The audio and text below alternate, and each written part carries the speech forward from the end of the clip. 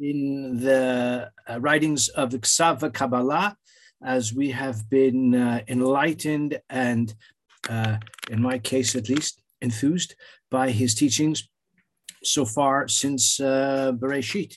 The הכתב ve-ha-Kabbalah was Rabbi Yaakov Tzvi Mecklenburg. Just to repeat for those who may be joining us for the first time, or those who are viewing the video. Rabbi Yaakov Tzvi Mecklenburg died in 1865. He was the rabbi in Königsberg. And the reason all of this brief biographical info is relevant is that it contextualizes his life and his milieu in which he lived in Germany in the time, in the sort of dramatic decades of the transformation of German Jewry, transformation, I would say, not for the better. The rise of reform, which very quickly transformed the character of the German Jewish community. And he was one of the first and one of the most eloquent defenders of tradition. And his book, הכתב ve-Kabbalah, which means the text and the tradition, endeavors to show the unity of the written Torah and the oral tradition in order to help establish the validity of the rabbinic tradition upon which Judaism itself has been built, the foundation upon which Judaism exists for the last 2,000 years and more. So a little bit of contextualization. The examples that we're going to look at tonight, I think, are characteristic of his approach. So let's begin, not at the very beginning, as we shall see. So our PARSHA is Bishalach, and the portion of Bishalach begins with the words Vehi Bishalach Paro es ha'am, when Paro sent the people, the nation out. And the Torah describes how Hashem led them by a circuitous route. In the beginning of chapter 14, the Jewish nation is almost, or is evidently lost. They've lost their path. They are wandering, and this prompts the Egyptians, Pharaoh in particular, to believe that he can recapture the Jewish people. He immediately has a buyer's remorse, or if you like, seller's remorse in a way, because he sent the Jewish people, the slaves, away. Now he wants them back. So that's the background. If you take a look at Pasuk Ches, if you've got the Art Scrolls Chumash, page 368, it's chapter 14, verse 8. Hashem hardened the heart, which we explained last week has a particular meaning according to הכתב ve-Kabbalah, but that's not pertinent for this moment. And he pursued the Jewish people. So those are the words, famous words, that I'd like to elucidate according to הכתב ve-Kabbalah. The meaning is the children of Israel were going out with a hand held high. Art Scroll renders it with an upraised arm, biyad ramah. If you look at the translation of Onkelos, which perhaps you may or may not be accustomed to doing, the Aramaic translation, literally, they went out with literally, Reish Gali means with an exposed head. In other words, they were not cowering. They did not wear hoods, or dare I say masks. They were confident, and this is the kind of the implication of Yad Ramah. Just as an aside, the great Ashkenazic halachic authority was, of course, Rav Moshe Isserlis, who wrote glosses, authoritative glosses on the Shulchan Aruch. He was known as Rabbi as Ramah. Reish Mem Aleph was his acronym. And the Ashkenazim said, V'nesa yotzim b'yad Ramah, that we follow behind the teachings of the Ramah. But the Sephardim were not to be outdone, and because the Shulchan Aruch was written by Rav Yosef Karo, and his great work preceding the Shulchan Aruch was called the Beit Yosef, the house of Joseph. So so they would say, L'chu el Yosef, go to Joseph, whatever he says to you, you shall do. That's what Paro had said to his subjects in the days of Yosef. So anyway, we have a remez just, again, by the by. But this expression, B'yad Ramah, is quite well known. It kind of in a pithy phrase, describes how the Jewish people, when they left, they did not leave as escaping slaves or even as freed convicts who are just relieved to be freed from their confinement, but rather they went with confidence and they kind of paraded, they marched out of Egypt in that way. Okay, ve-ha-Kabbalah, however, has a different view of the matter, as I tell you sometimes. He says that he quotes the Mechilta. Mechilta is an important midrashic source. And the Mechilta says that the Jewish people, when they left, the Egyptians were pursuing them. They were cursing, they were blaspheming, they were insolent vis-a-vis the Jewish people and vis-a-vis the God of Israel. In other words, they can completely regressed to their earlier position of total rejectionism.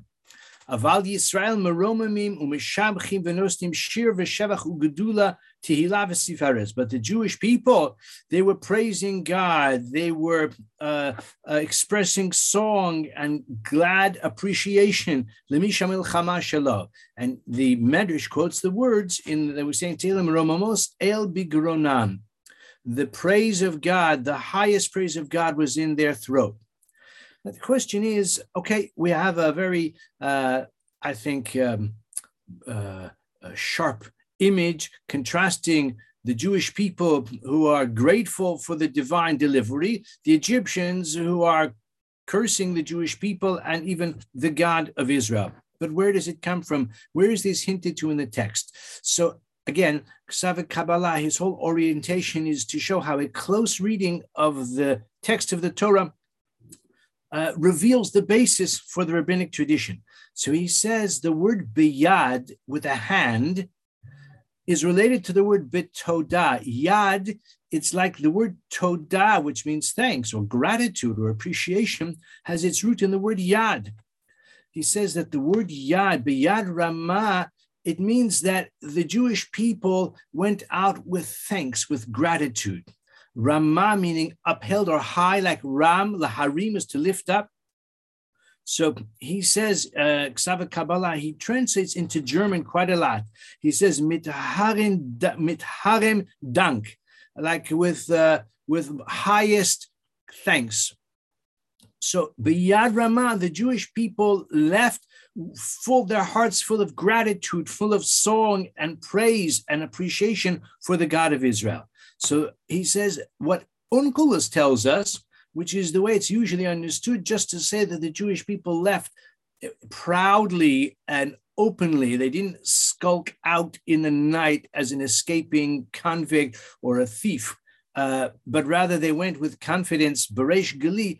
But according to that, he says, why do we need the next words? Le'enei kol Mitzrayim, in the eyes, within the sight of all of Egypt. Because it just says the same thing again. If they went out biyad ramah, which means openly, then it implies it was within the sight of all of Egypt. The Egyptians saw them leave and were galled by it. I'm sure that's true, but the Torah doesn't have to say biyad ramah le'enei kol Mitzrayim. It's just like another way of saying the same idea, which is true. We do find that sometimes, but here it's like by saying they went out openly, the implication already is it was within the sight of the Egyptians. But to say that biyad ramah means they went out bitodah, with gratitude, with most high thanks to Hashem. Now, it's interesting, he often cross-references his own commentary to other places where he elaborates further on the theme. He doesn't mention it here, but those who are with us in Parshas Lech Lecha hopefully will recall that actually he says something compatible with this, similar to it, in the case of Avraham Avinu, after he triumphed over the 5 kings who had despoiled Sodom and other areas. They had captured Lot and other townsfolk of Sodom. Avraham brought back the captives, he released them, and he was greeted by the king of Sodom. And the king of Sodom said, Tein li hanefesh, Give me the people, that is to say, the souls. These are my subjects. But the booty you can keep. To the victor go the spoils. Abraham replied, Harimosias yadi la'el elyon. I raise up my hand to the Most High God. And Rashi says that's an expression of a vow. I won't take anything from you. I don't want it to be said that you, the king of Sodom, have enriched Abraham. Okay, we spoke about that at some from different points of view in the past as well. But for those who were with us a couple of months ago, we said that ve-ha-Kabbalah says, Harimosias yadi hashir romamus hashir v'hasheva, the exaltation of praise and gratitude. So Harimosias yadi, I lift up my hand like a person who's exalting, who's expressing his appreciation, and he's so grateful to Hashem. He reaches out his hands. I don't want to completely obscure my screen, but anyway, you get the idea. So ve-ha-Kabbalah says essentially the same idea here as well. Biyad Ramah, the word Ramah means romamus, with exaltation, with highest and most exalted thanks and appreciation to Hashem. Now we have the contrast. The Egyptians are denying God. The Jewish people have maybe discovered, let's say, or rediscovered their relationship with HaKadosh Baruch Hu. Okay, this is Biyad Ramah. Let's go forward now to chapter 14, further in this same perek, Pasuk Chaf Beis, verse 22. So here we have the description of the splitting of the sea. Prior to this, the Jewish people, as I said at the beginning, they appeared to be blundering around in the wilderness. This was all part of the divine plan, of course. That prompted the Egyptians to believe they could recapture them. And the Jewish people themselves were actually very rattled by it. In fact, they said to Moshe, what have you done to us? Why have you brought us here? Is it for want of graves in Egypt? You brought us to die in the wilderness? Of course, as is very well known, the water is split and the Jewish people are able to cross on dry land. Now, if you take a look at verse 22, we have the description of how they entered the sea or the seabed. The children of Israel came within the sea on dry land. And the water was a wall for them on their right and on their left. The Jewish people entered into the midst of the sea. The expression that the Torah uses, the verb that we find in the scriptures generally, even in rabbinic literature as well, for, let's say, setting out on a sea journey. We usually use the term le'reid, to go down to the sea. Like it says in the Pasuk, Yordei Hayam Ba'anios, those who descend to the sea on ships or boats. And there's a reason for that, because, of course, the dry land is always above sea level, unless you go to the Dead Sea or certain other very limited places. Most of the time, whatever land you are, even London, it's very close to sea level, but we're still above sea level. If you're below sea level, then the waters of the sea can come crashing in upon you. Of course, some places are exceptional, like we said, the Dead Sea, the Jordan Valley Rift, that sort of thing. But generally speaking, the sea is below, the land is above. This is a geological or geographical fact. And therefore, we find generally the expression Yordei Hayam. Says הכתב ve-ha-Kabbalah, why here does it say V'yavo'u b'soch hayam? Sorry, just finding my place. V'yavo'u b'nei Yisrael b'soch hayam, into the midst of the sea. And especially here, where according to the way it's normally understood, they did not just descend like into the sea. They did initially the first few meters, but of course when the sea split, then they descended onto the sea bed. So it should definitely say vayardu, that they descended. So he comes up with a suggestion. It's actually quoting one of the name of the other earlier commentaries, and he says that what happened was, it's not that the Jewish people went down onto the seabed, because if you think about it, and he quotes this from the Vilna Gaon later on as well, that the seabed actually would be very, very difficult to walk upon, because the seabed is not just a flat surface like a paved highway or the Utah salt flats where they like to do speed records or set speed records for land vehicles. Is not flat and straight, of course not. So it would be quite difficult and not at all pleasant actually to walk along the seabed. And if you think about it for a moment, not that I'd done so previously, of course he's right. Therefore he says the following, a very interesting idea, and this gives the name to our shiur for tonight: high and dry. He says that it's not the way we normally think, that the waters of the sea split and the Jewish people were able to walk on the seabed. Rather, the seabed rose little by little. The seabed rose, and then the waters, of course, receded to the right and to the left, naturally and inevitably by the force of gravity. So the Jewish people, therefore, are able to, they didn't have to descend into the sea, because miraculously they stood on the seashore and the seabed rose so that they could walk straight across. Of course, the water naturally receded then to the right and to the left, but he acknowledges that there was another miracle, as the Torah says explicitly. We just read the pasuk, v'amayim lehem choma, and the water for them was like a wall to the right and to the left. So he observes that this idea of the water being a wall is also hinted to really in the language of the Torah itself. If you look just a few verses later in the Song of the Sea, it's actually in the next chapter, there we have the words nitzvu. You can find it in pasuk ches. If you want to look at chapter 15, verse 8, pasuk ches. I'm just reading from the middle of that verse. Nitzvu chomoned nozlim. That straight up as a wall stood the running water. Nozlim is running, like running water, a liquid. Nitzvu, but they stood upright, kined, like a straight as a wall. And the Torah continues, kafu somos belev yam. The depths in the heart of the sea were congealed. Now, the word kafu, also means frozen, literally frozen, but congealed. Anything which is liquid and becomes a solid, like water that freezes or other things that freeze, so that the word is kafu. But the word also kafu, he shows how the word kafu also means to ascend or to float above.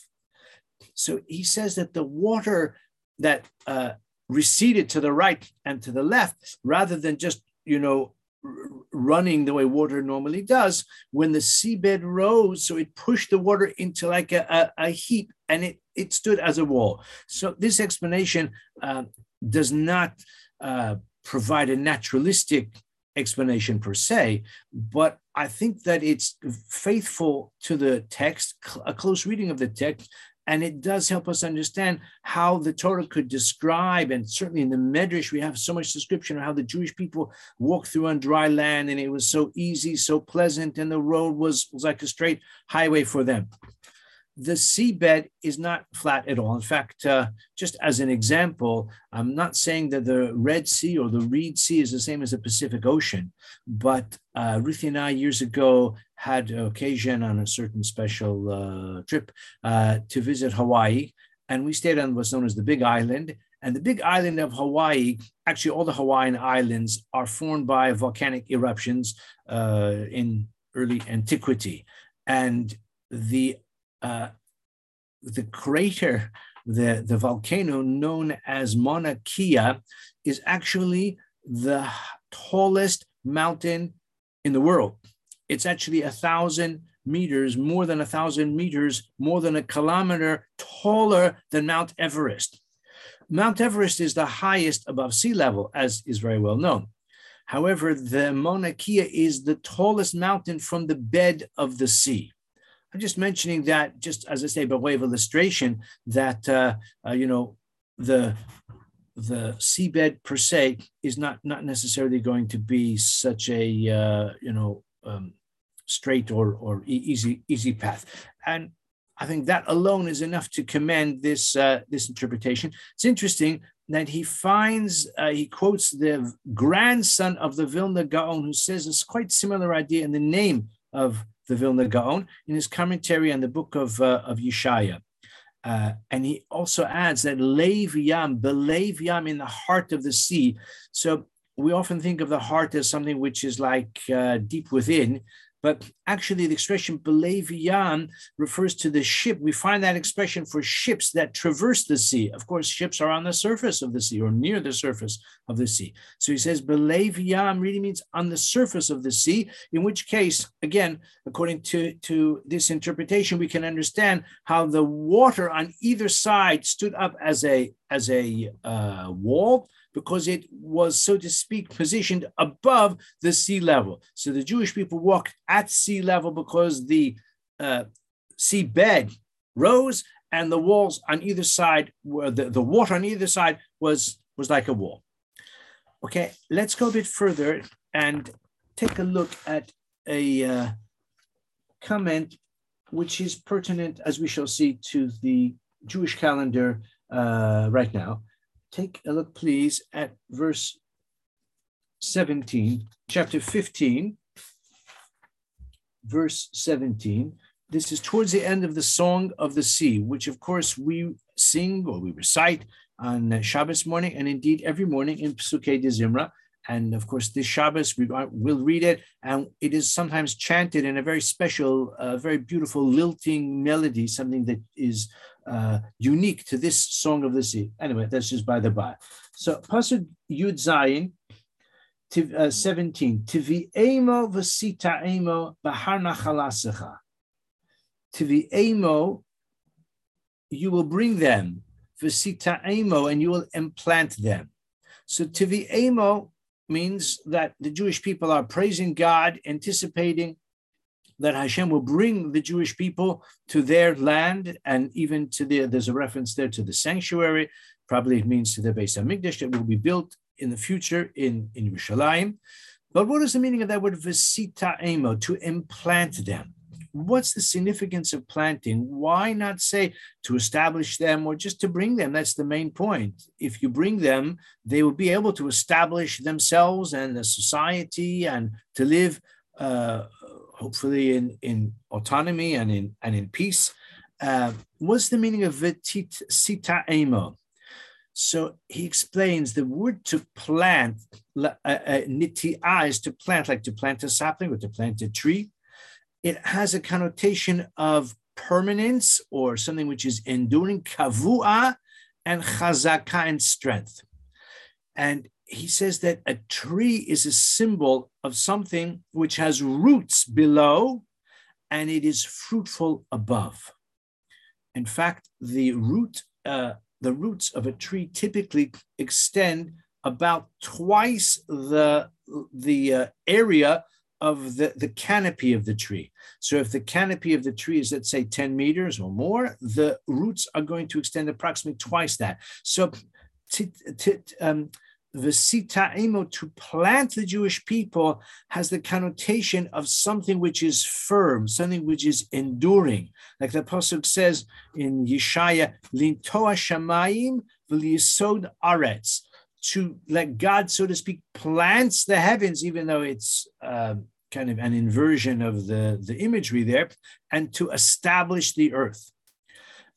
And he observes that this expression, this reference to the natu'ah, that which is implanted, is found in the liturgy as well, in a very important place. I hope that this morning everyone here said Birchas HaTorah. By the way, it's a mitzvah min HaTorah for men and for women, according to most authorities. So if you haven't said it, you should. In fact, some rabbis, when they give a shiur, they recite the Torah, the blessings of the Torah with the participants, in case anybody has forgotten to say. Anyway, I don't go down that path, but let me remind you, Birchas HaTorah, the blessings of the Torah. We say the words v'chaye olam nata b'sochenu. That God, we praise God for giving us the Torah, and we say the eternal life He has implanted within us, nata b'sochenu. He says that the Torah, of course, is likened to a tree of life.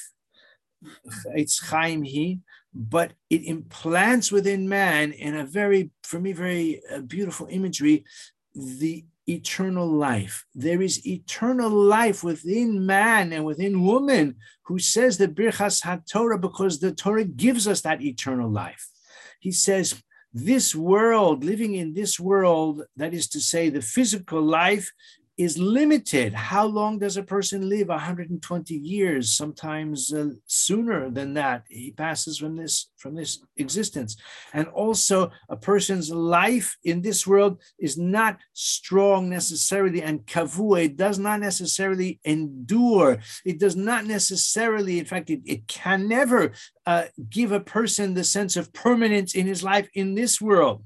He says, "Ba'olam hazeh, in this world, chayenu teluyim lanu mineged tamid." Our lives are suspended before us always. That is to say, just as something which is suspended in air, it can easily be pushed, can easily be disturbed, and who knows how long that suspension can last. That's what our life is like in this world, in the physical existence. But through the Torah, a person is granted the possibility, or even I would say the certainty, if he lives a life of Torah, of a life in the next world, which is enduring. This is tivi'ema v'sita emo, the idea of planting. And I think that this is a remez to Tu B'Shvat as well. As you know, on Monday, Sunday night, Monday, we mark Tu B'Shvat, the 15th of Shvat. I'm sure you know it's regarded as the new year for trees. It's mentioned in the Mishnah that way as well. And you know, a tree, especially a fruit-bearing tree, is a symbol of something which endures, something which is lasting. Obviously, trees can be chopped down, etc. But a tree has the potential to live for a long, long time. In fact, I did a little bit of research, and there is a tree in Crete that is the subject of a lot of interest of tourists. They've got 20,000 tourists who visit it every year. That tree is at least 2,000 years old. It's an olive tree, and it's still bearing fruit. Still bears fruit every season. The locals claim, with some evidence, the local university says it's actually 3,000 to 4,000 years old. But the Israelis are not to be outdone. And there is a tree, I don't know if you want to say it's Israeli tree or an Arab tree, but anyway, it's in Bethlehem, Beit Lechem. And that tree is reputed to be 4,000 years old. It's a certain tree, a well-known tree. You can visit it. I don't know about the politics of it. But there's an olive tree which, again, produces fruit year by year. So 4,000 years, it may not be forever, but the 2,000-year-old man was, quite a popular fantasy at one time. So we see that a tree is a symbol of longevity, a symbol of productivity as well, a symbol of the capacity to be fruitful for a long time. And that's v'chaye olam nata b'sochenu, the eternal life Hashem has implanted within us. So those are the ideas that I wanted to share with you tonight. There's a lot more, a fascinating, eventful Parsha, but we need to achieve our objective within the time allocated. So just a brief review as we like to sum up. So we spoke about Bnei Yotzim b'yad Ramah. They went out with a hand held high, which according to our interpretation, b'yad is like todah, with highest thanks. They went out with gratitude, with a spirit of exaltation. Not just they went out with confidence, that too, but they were praising God when the Egyptians were cursing the Jewish people and even cursing God himself.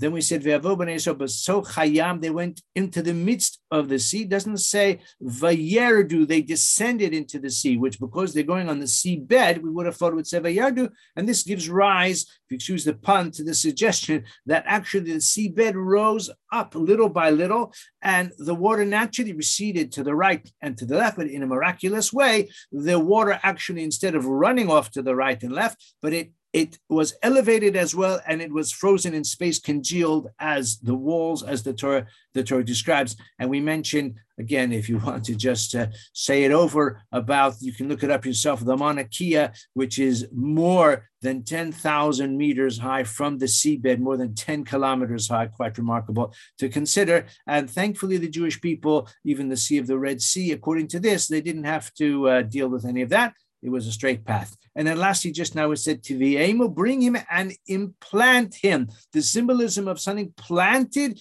is that its roots are deep and secure, and it produces fruit year by year. And we said furthermore that the tree is a symbol of longevity, a symbol of something which endures. And these trees, which are 4,000 years old, some are even saying older, so 5,000 years old, quite a remarkable phenomenon, and I think a compelling and a hopeful symbol for the Chaye Olam Nata B'Sochenu. The Torah gives us eternal life in the world to come. Thank you for listening. I wish everybody Shabbat Shalom, and in case we don't see you before Tu B'Shvat, have a happy Tu B'Shvat. But please come to Kesher, because we've got great things in store for Kesher this Shabbos as well, and we look forward to seeing you. Shabbat. Thank you, Rabbi Simon. Very interesting share. Thank you. Shabbat Shalom. Thank you. Shabbat Shalom. Thank you, Rabbi. Thank you. Shabbat Shalom. Love Thank the you. summing up. Thank you. That's it. You can just come for the last 3 minutes. You don't need the rest of the year. I must apologize because during the Shiur I had just to face something terrible. For 10 years, I have been the editor. I am the editor of a scholarly journal at the Goldsmith College, and as a volunteer.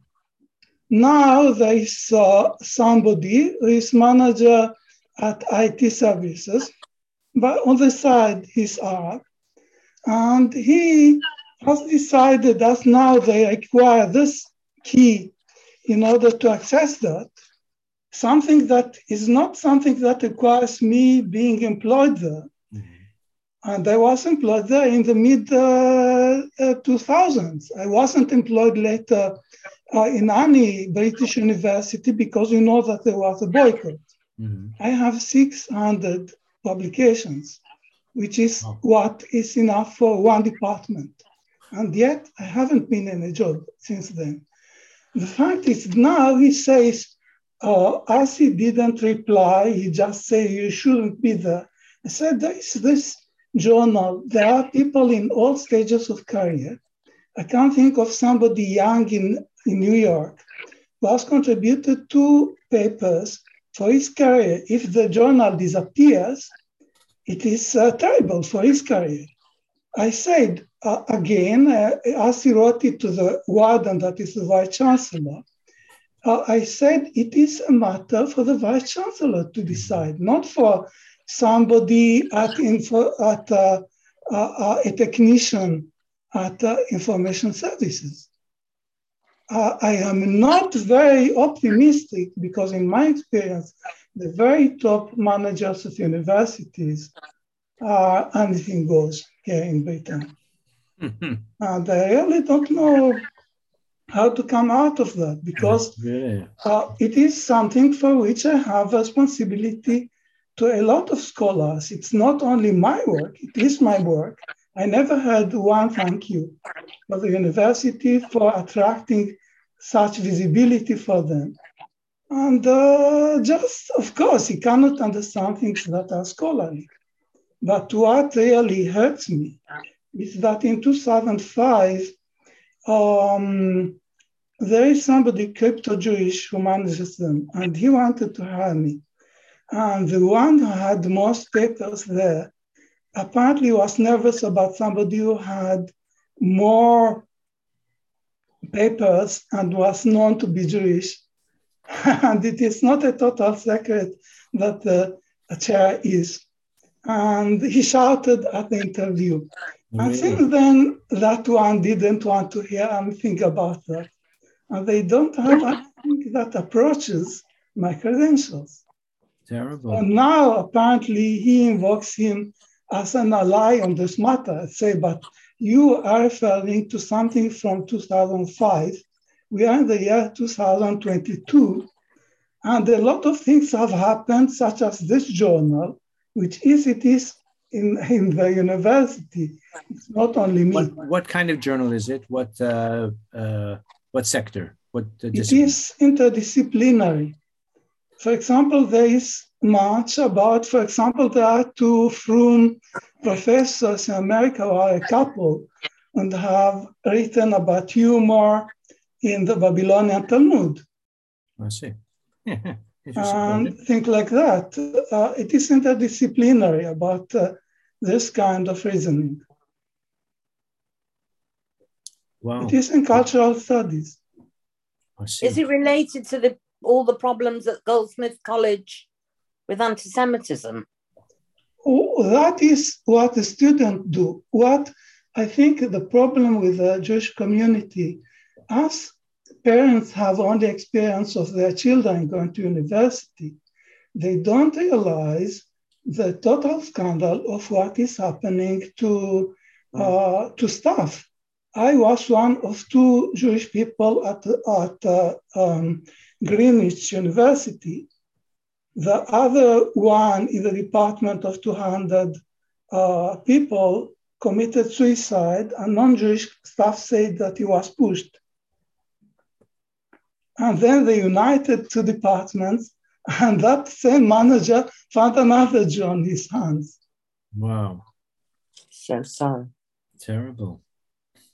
So can you get any organizations involved, like the Simon Wiesenthal Center? Or is there like an anti-defamation? The fact is that the Board of Deputies had attempted with a retired judge in 2002, 2003 to do whether they should take interest. But apparently the person who was handling that was only after his career. Also now on something different, he works for the European Union. But that what is not about the expecting to Wiesenthal solve the Center? problem. I think that nobody can expect to do that. And somebody, a professor in Israel, told me, of course, what did you expect? So that it hasn't been in the hands of anybody. I think that only with the core being danger, they took things in their hands because it is a real danger.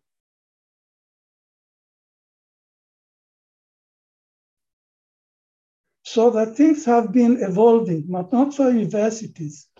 I think that the politicians, Gordon Brown, when they asked him when he was prime minister about anti-Semitism, he said, yes, the universities.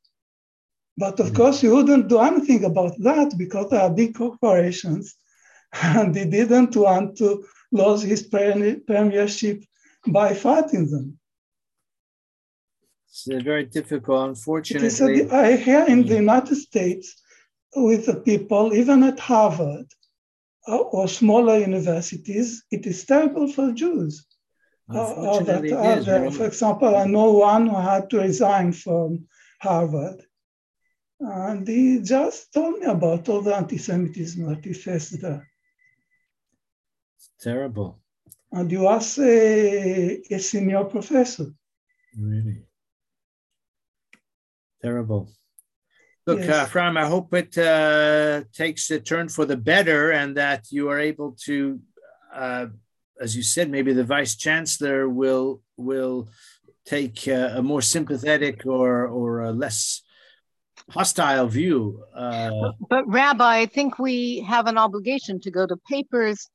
I think the Simon Wiesenthal Center, maybe AB. They have an office in France. Maybe the one in Los Angeles. Maybe they have an office in London as well. About 10 days ago, an old professor in Australia asked me. She's one of the top people in the field and a very kind person.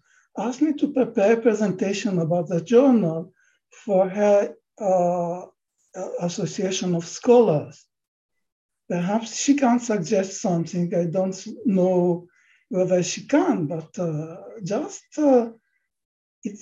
I am not against moving the journal out of Goldsmith because they really don't deserve to have all the benefit that they got from a journal. But I have to find another place.